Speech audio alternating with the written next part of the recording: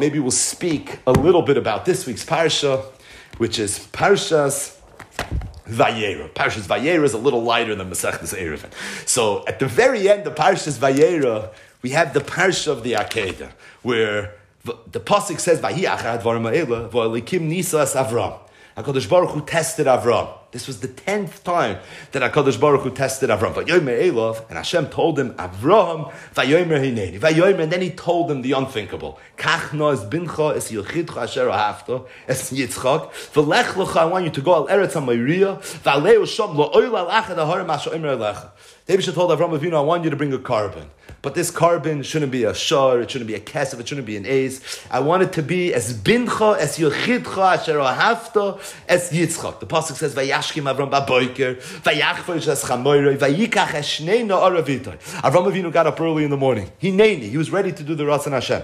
He took his chamor, his donkey.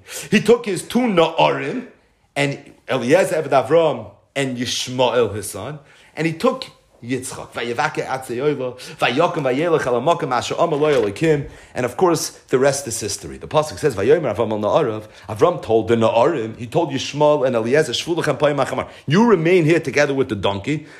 We're going through these psukim for a reason. We're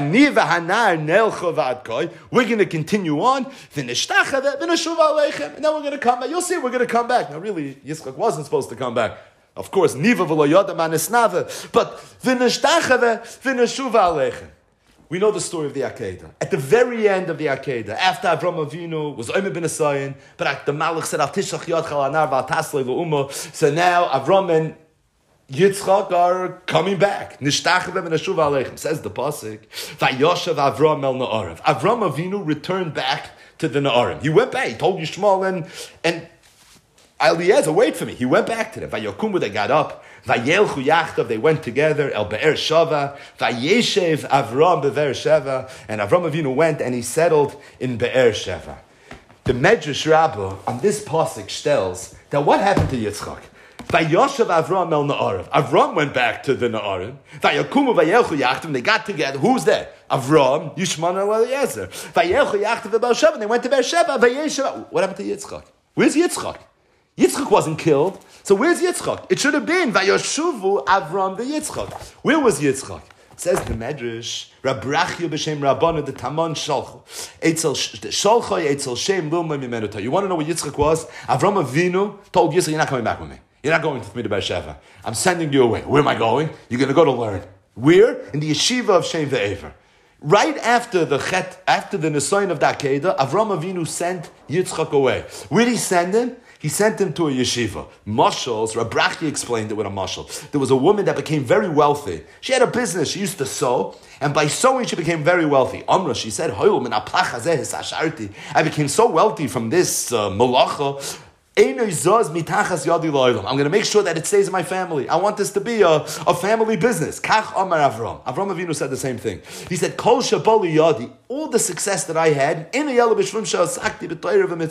Avinu was marveling at the fact that he was able to be Omer in the Nisayon of that Akedah. Whatever the Nisayon was, all the Svarim Akdoshim, the Nigla, the Nister, but Avram Avinu was able to be Omer on all the Nisayonis that were represented and embodied on the Nisayon of that Akedah. And Avram Avinu realized, he made a cheshbon on nefesh. He said, you know why I was able to do this? It's because I was Isaac in Torah.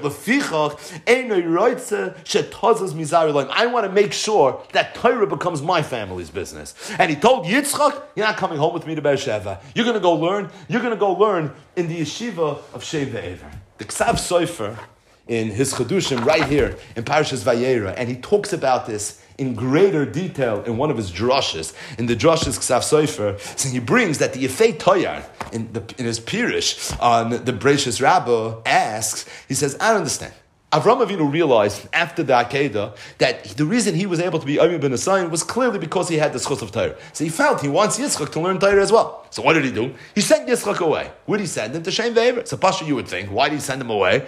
Because he has to go to a yeshiva. And Avram Avinu's house wasn't a yeshiva. Avram Avinu didn't have a Svarim Shank.